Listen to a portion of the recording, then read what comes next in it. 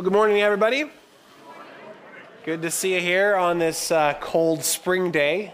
My name's Adam. If you don't know who I am, I'm one of the associate pastors here. Pastor Eric is away for this week and next, and we'll be digging into God's Word here in a minute. Just one quick announcement for you before we get into God's Word.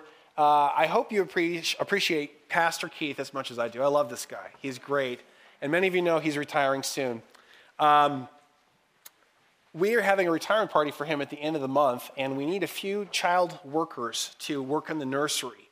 So if you want to serve this church and honor Pastor Keith's, I think it's like 22 and a half years of service here, please sign up on your bulletin strip to help out with that. So thanks for thinking about that, and let's pray. Lord, we do just want to thank you for your grace, for your mercy, for your forgiveness. Just as Keith said, Lord, you are very good to us. So we just want to say thank you. We want to honor you this morning in your word. We pray that you give us ears to hear and give us comprehension of what can be considered sometimes a tricky passage, Lord. But help us to get some good stuff out of it, Lord, and put it into our hearts and our lives. We pray you guide us in Jesus' name. Amen. Well, I just want to jump right in with where we left off last week. If you remember, Pastor Eric gave us all a little bit of homework. He gave us 2 questions for us to think about. Any of you guys remember what those 2 questions were? Yes? No? Well, I'll remind us. The 2 questions that he asked us to think about over the past week are, first of all, does the Lord have my whole heart? And the second question was, if no, what's holding you back? I'll say those 2 again. Does the Lord have your whole heart? And if no, what's holding you back? Now, I think another way to ask that first question of wholeheartedness might be to ask something like, are knowing and loving and serving God my top priorities, or is something else get the lion's share of my heart? And I want to say that here at Bethel, I think we're very blessed to have a lot of people who are good people. And by good, I don't mean perfect. I don't mean sinless people. But I mean that we have a lot of people who really do love God and seek to honor him with their priorities, with their lives, and it shows. And you all encourage me to walk in my faith, and your drive to grow in him spurs me on to want to know him more. So thank you for that. But I also want to say something else that might surprise you. If you did that homework this past week and asked those 2 questions, and particularly with that first question you asked, does the Lord have my whole heart? And if you took an honest look at your heart and said, you know what, I think the answer is no. I'm going to say that answer is okay too. And the reason why I say it's okay is maybe for you right now, where you're at, that brutal no answer is an honest answer. It's an answer of truth. And that honest assessment can be liberating for us. Because what it can do, if our hearts are sensitive, is it can make us say, you know what, Lord, I know that you don't have my whole heart, but I don't want it to be that way. I want you to have more of my heart. I want you more. And when we're in that place, then that leads us to the second question that we were asked this past week. What's holding us back? And that could be a pretty painful question to answer too, right? When we think about what could be holding us back from a more wholehearted devotion to God, it could be a lot of different answers. For some of us, we might have had some circumstances, something happened in our lives that maybe made us question God's love for us. Something unexpected that we never thought would happen in our lives did. Or something that we were sure was going to happen didn't. And our circumstances become this persistent, lying whisper in our ears that tries to convince us this is the proof that God doesn't really care about you. Or for some of us, what might be holding us back is a feeling of guilt over past sin, maybe something that happened years ago, decades ago, or even more recently. And it haunts us, and we feel like, okay, maybe technically God's forgiven sin, but I sure don't feel forgiven. And this thought comes back and haunts me, and I feel like God's holding it against me. So why should I bother to give my whole heart to God when I feel like I'm a second-class Christian here? For others of us, the thing that might be holding us back could just be a feeling that we don't really have much to offer to God. We might not have the smarts or the talents or the people skills that we see other people have, and we just say, this is as good as it gets, so I'm just going to be right here. And our frustration with things as not being as they ought, for whatever reason, maybe it's our circumstances or our guilt or inadequacies, can become an excuse for a less than wholehearted walk with God. We say, if this is as good as my life and my spiritual walk with God's going to get, well, so be it then. We settle. We might feel something like this particular cat, okay? Now, for those of you listening online who can't see the image here, it's an image of a cat trapped in a barbecue. The barbecue is not lit. And it says, I got stuck, so I went to sleep. This is a prime example of cat wisdom. I love these kinds of things, and I think I might have seen this on Pastor Eric's wall. Tons of these. He loves cats, if you didn't know that. And I think, just as a side note, good reminder to you, April 1st is our annual Send Eric a Picture of a Cat Day. So go ahead, look him up on Facebook, cat poetry, cat wisdom. Just flood his Facebook page with cat images. But anyway, for this particular cat, his problem is motivation. He says, I can't really get out, so why bother? I'm just going to take a nap. And the same thing can be true for us. How do you get motivated to live wholeheartedly for God? Well, one answer to that is we can fix some of our wrong thinking. There are certain thoughts that we can have about God and about how he relates to us that hold us back in our devotion to him. We get motivated to live wholeheartedly for God by fixing our wrong thinking that can put a chokehold on a spiritual life. So today we're going to expose 3 particular lies that a lot of us struggle with about God and about how he relates to us so that we can get rid of some of these barriers to serving him wholeheartedly.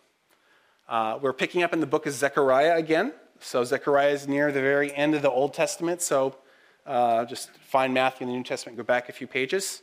We're going to be in chapter 1. But as you're turning over there, I just want to remind us all of a little bit of the historical background and what's going on in the book of Zechariah. In Zechariah, the Jews have just returned from a long period of punishment, a timeout, so to speak. This was a 70-year period of exile.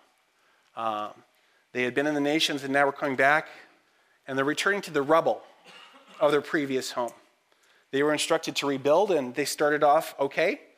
But then some opposition arose from the locals there, and they got diverted off of their schedule.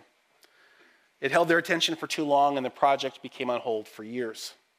Their specific task at hand was to rebuild God's temple.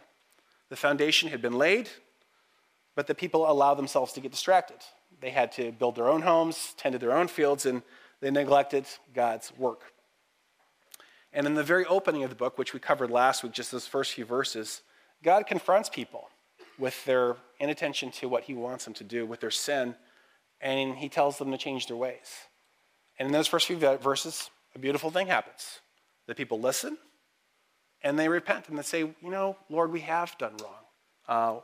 We want to turn back to you. He says, return to me, and I'll return to you. So that's where we're picking up today. The people have repented, and now what? Here they were, plodding away on the building of the temple, but their hearts were just not all in it there. And so God comes in and basically does something special to correct some of their misconceptions about him and about how he deals with them. So he sends them a huge encouragement to motivate them to complete the temple. He does this through one very long, very strange dream. It's made up of 8 smaller dreams or smaller visions. They're sometimes referred to the night visions of Zechariah. And they're given to Zechariah, this long dream's given him, to encourage the people.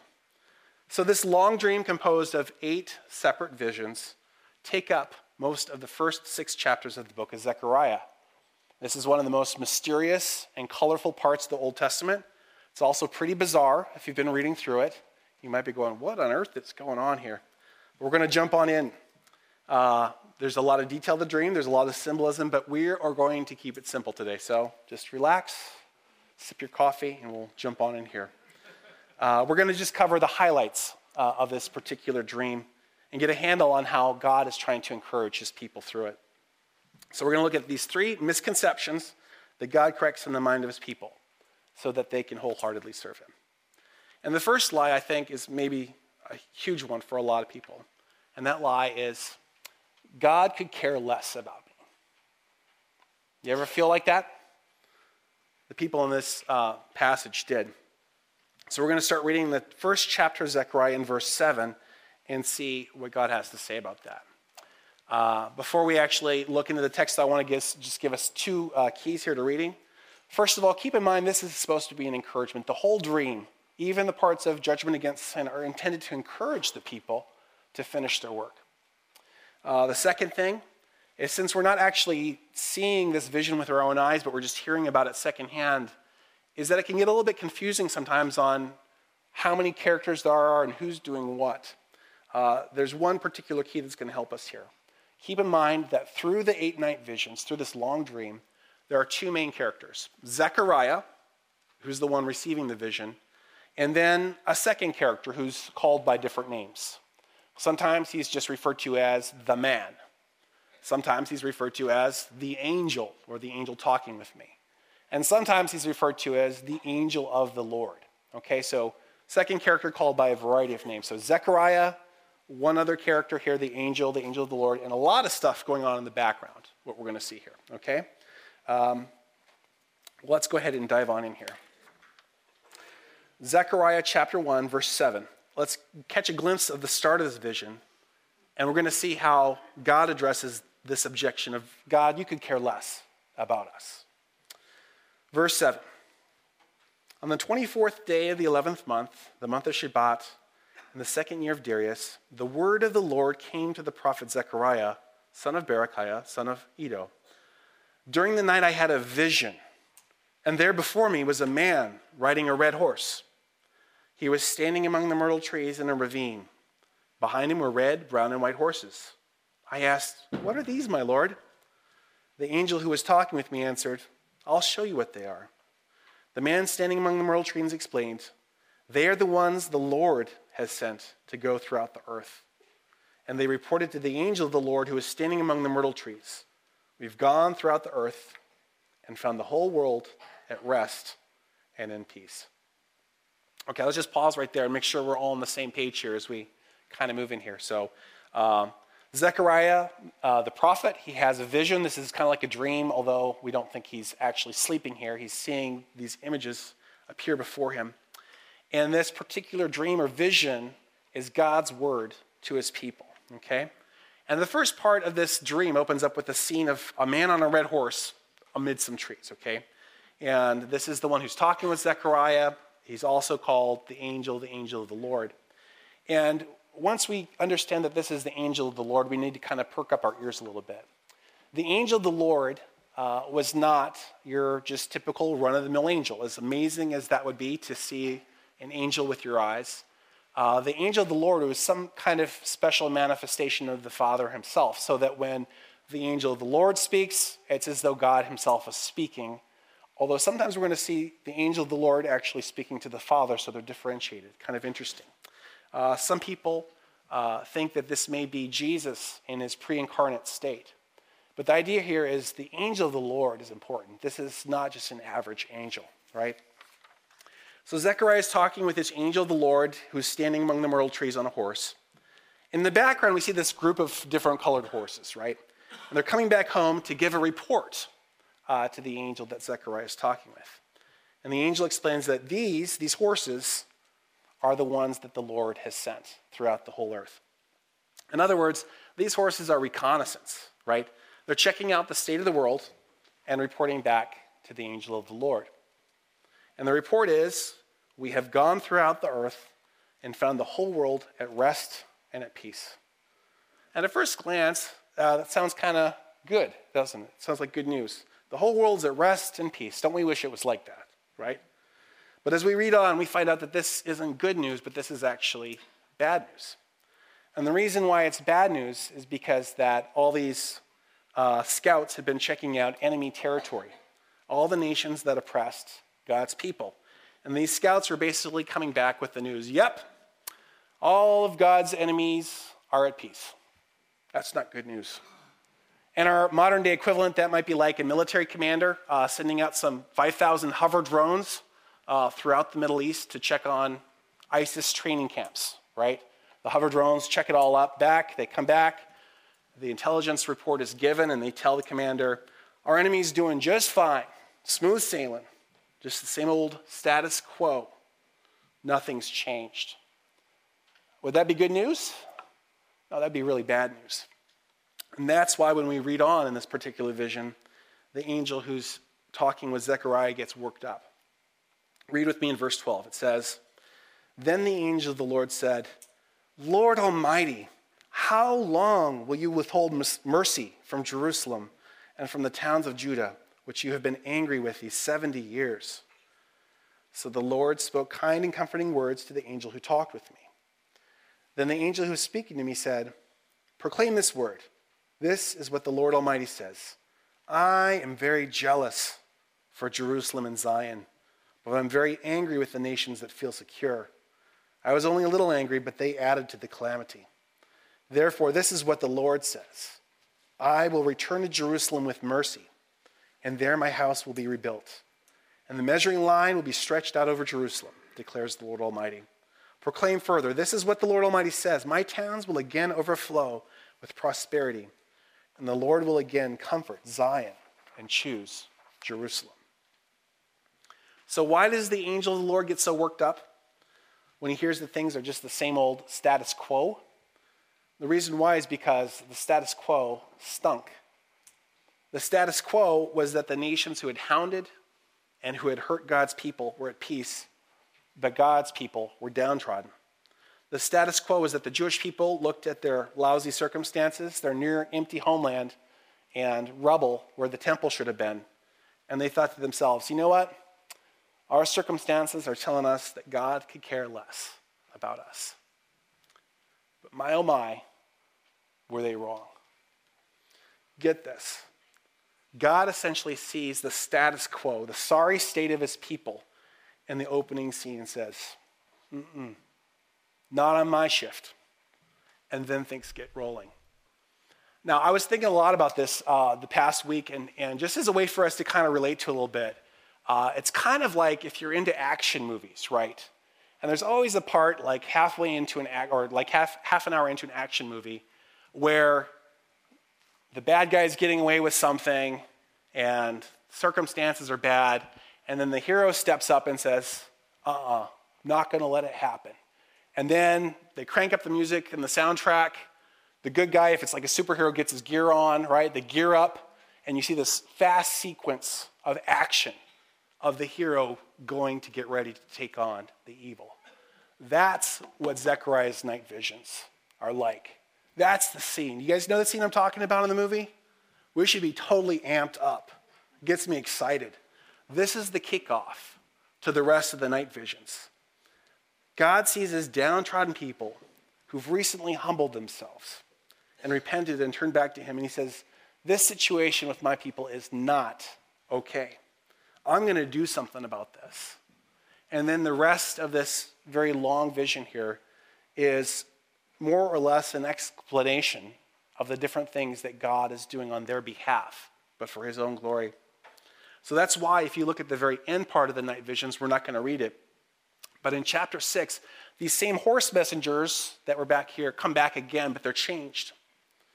At the start of the vision, these horse messengers are kind of meekly coming back home at night, and they report the status quo of the world around them. But by the very end of the night vision, in chapter 6, these horses get transformed into war chariots that are charging out in the morning to carry out the Lord's will and to turn the world upside down. This is an exciting thing in Scripture. The people would have been amped up. They were like, whoa, God is acting. He sees, he cares, and he's doing something. So get that in your mind. In their circumstances, the lie that people believed, in that we sometimes believe, is that God could care less about me. But the truth was that God was jealous for his people, and God is jealous for you. Verse 14 says, I'm very jealous for Jerusalem and Zion. And his passion leads to action. Now that's good news. That's encouraging. It's even motivating because it's a little easier to give more of your heart, more of your devotion to God when it really sinks in how much he really cares for us. Now, our present circumstances, you may find yourself in something that doesn't look so good, but it's comforting to know that just like God had the recon, the intelligence with that situation, he knows our situation. He knows about every loneliness we might feel. He knows about maybe that bill on the counter that we don't even want to open because we know what's inside. He knows our health situation. He sees these things. He cares, and he's moved to action. And I do want to be careful here. I'm not saying that we should bend and twist this passage to say wealth and health and happiness is going to just descend on everyone 4 seconds from now. Because as we know, God has his own timetable.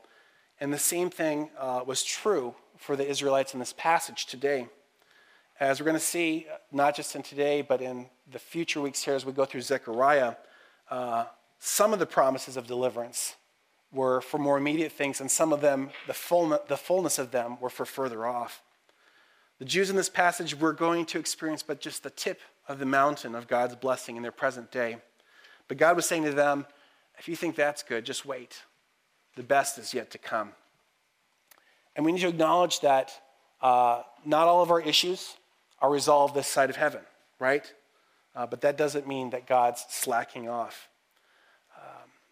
I imagine that we do, and when everything's said and done and we are with God, we're going to have a much different perspective. And this is a hard thing when we're wrestling with a particular circumstance. But God knows how to turn dross and rubble into something worthwhile. It's all throughout Scripture.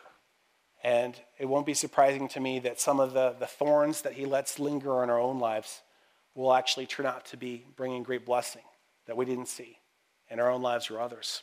But we just have to hang on for that.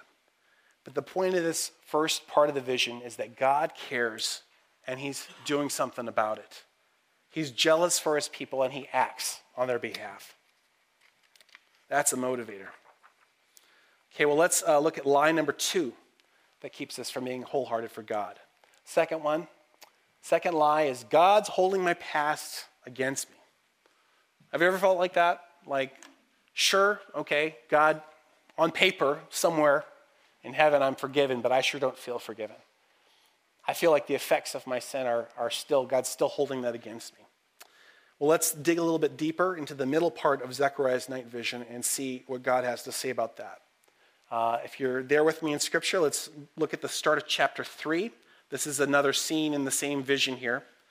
And we're going to be reading about one of Zechariah's contemporaries. He's a man named Joshua, who was the Jewish high priest at the time. So this is a next section of the same dream.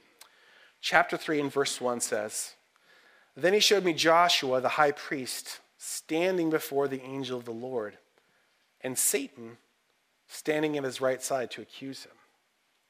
The Lord said to Satan, 'The Lord rebuke you, Satan. The Lord who's chosen Jerusalem rebuke you. Is not this man a burning stick snatched from the fire?' Now Joshua was dressed in filthy clothes as he stood before the angel. The angel said to those who were standing before him, 'Take off his filthy clothes.' And then he said to Joshua, 'See, I've taken away your sin, and I will put rich garments on you.' Then I said, 'Put a clean turban on his head.' So they put a clean turban on his head and clothed him, while the angel of the Lord stood by. The angel of the Lord gave this charge to Joshua. 'This is what the Lord Almighty says. If you'll walk in my ways and keep my requirements, then you will govern my house and have charge of my courts, and I'll give you a place among those standing here.'" Now I'm going to deal with this part of the vision super fast because of time, right? That we're dealing with 6 chapters of Scripture here. But here's the vision in a nutshell. There's a man on trial named Joshua. He's a real guy. He's a contemporary of Zechariah, and he's also the high priest. So he's the one who's supposed to be offering sacrifices and conducting worship for the whole nation of Israel. But he's in trouble, right? Not only is he on trial, but the prosecuting lawyer is Satan himself. Okay, please turn to your neighbor, share your favorite lawyer joke. Okay, maybe not. Not good, right, if Satan is the prosecuting attorney. But even worse than that, Joshua here is depicted as being as guilty as sin. He's wearing these filthy robes. And I don't want to be too graphic here, but the word here for filthy is not like I've been wearing my jeans for 5 days filthy. But this related words are with vomit and excrement. This kind of clothing he was wearing, these were throwaway clothes. You couldn't use these clothes for anything anymore. But despite this apparently open and shut case, a seemingly easy win for this lawyer Satan, God steps in and he intervenes. And God reminds Satan that he's chosen Joshua, who's standing really for all the people, and he forgives them. And not only that, he's restoring them to useful service to him. The lie, God's holding my past against me. But the truth is that God forgives your past and wants you to serve him. Now, some of you, and I've been there, right? You still don't believe it. You say, yeah, whatever. Well, let's look at the God's track record at forgiving and using other sinners in the past. Moses, a murderer. David, an adulterer and a murderer. Peter, denier of God in the flesh in his darkest hour. The Apostle Paul, someone who's trying to snuff out the church so that it wouldn't go anywhere or tell people about Jesus. But this is what God does. And aren't we glad? He forgives us. He restores us. You wouldn't be the first and you won't be the last. And we should rejoice in that. Don't let feelings of guilt hold you back from wholehearted devotion to God. Confess your past. Let him take care of your sin. That's what Jesus does. And then be free to serve him wherever that is, in whichever way he calls you to. Okay, quickly, lightning round here. Lie number 3. I don't have anything to offer. Okay? Let's read in chapter 4 now. Next part of the vision, different scene here. Chapter 4, starting in verse 1, and see what God has to say about this particular lie. It says, "The angel who talked with me returned and wakened me as a man's wakened from his sleep. He asked me, 'What do you see?' I answered, 'I see a solid gold lampstand with the bowl at the top and 7 lights on it, with 7 channels to the lights. Also there are 2 olive trees by it, one on the right of the bowl and the other on its left.' I asked the angel who talked with me, 'What are these, my Lord?' He answered, 'Do you not know what these are?' 'No, my Lord,' I replied. So he said to me, 'This is the word of the Lord to Zerubbabel. Not by might, nor by power, but by my Spirit, says the Lord Almighty. What are you, O mighty mountain? Before Zerubbabel, you will become level ground.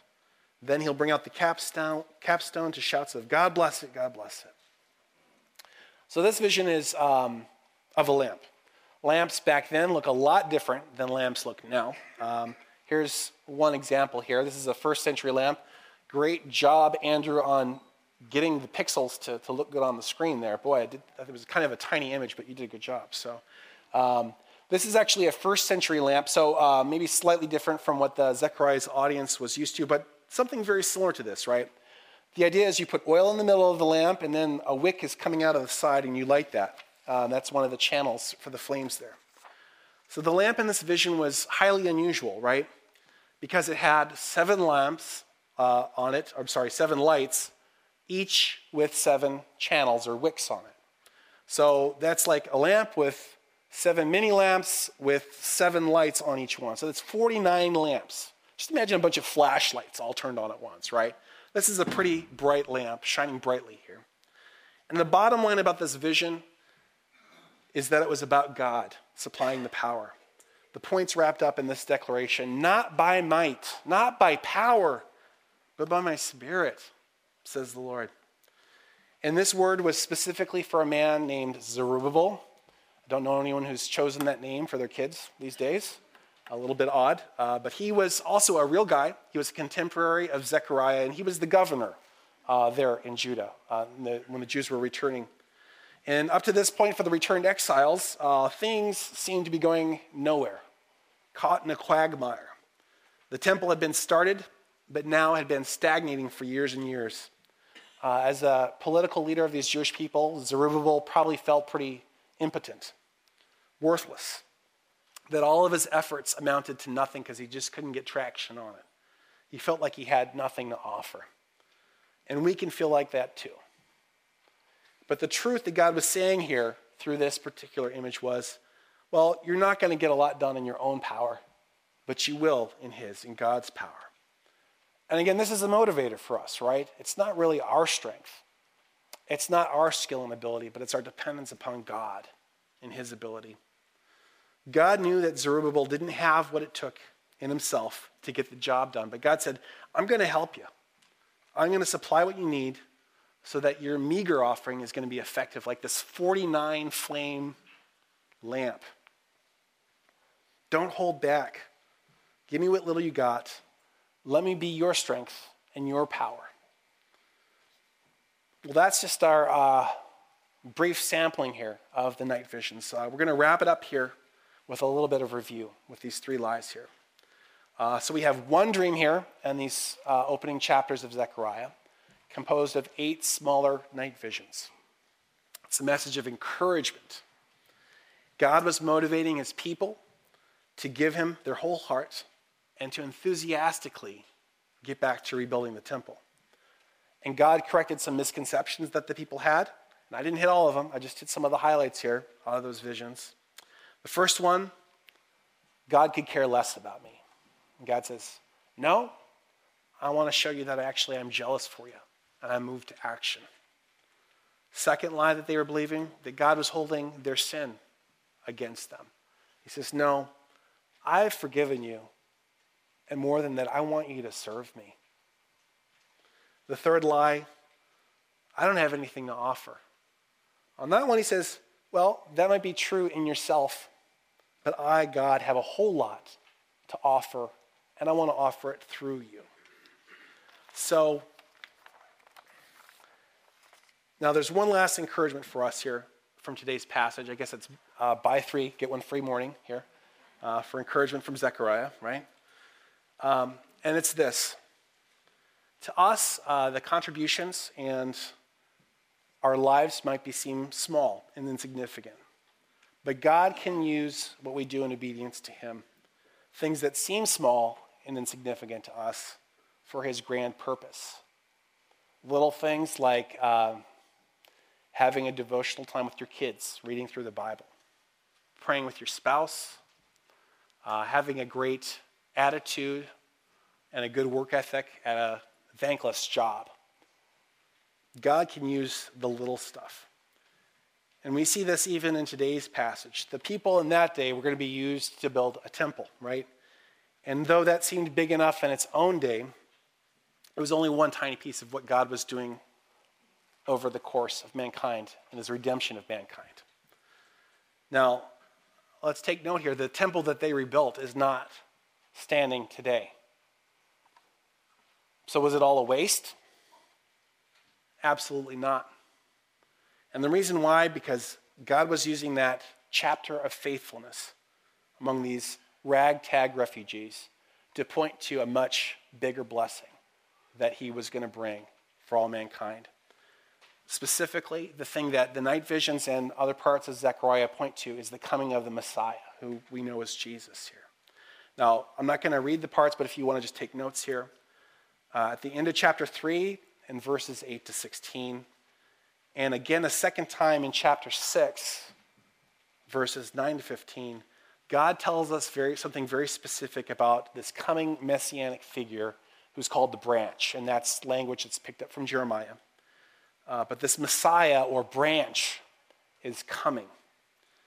And it says here in Zechariah, specifically in the night visions, that the branch is going to take away the nation's sin in a single day. And he's going to be a high priest, but he's also going to be a ruling king.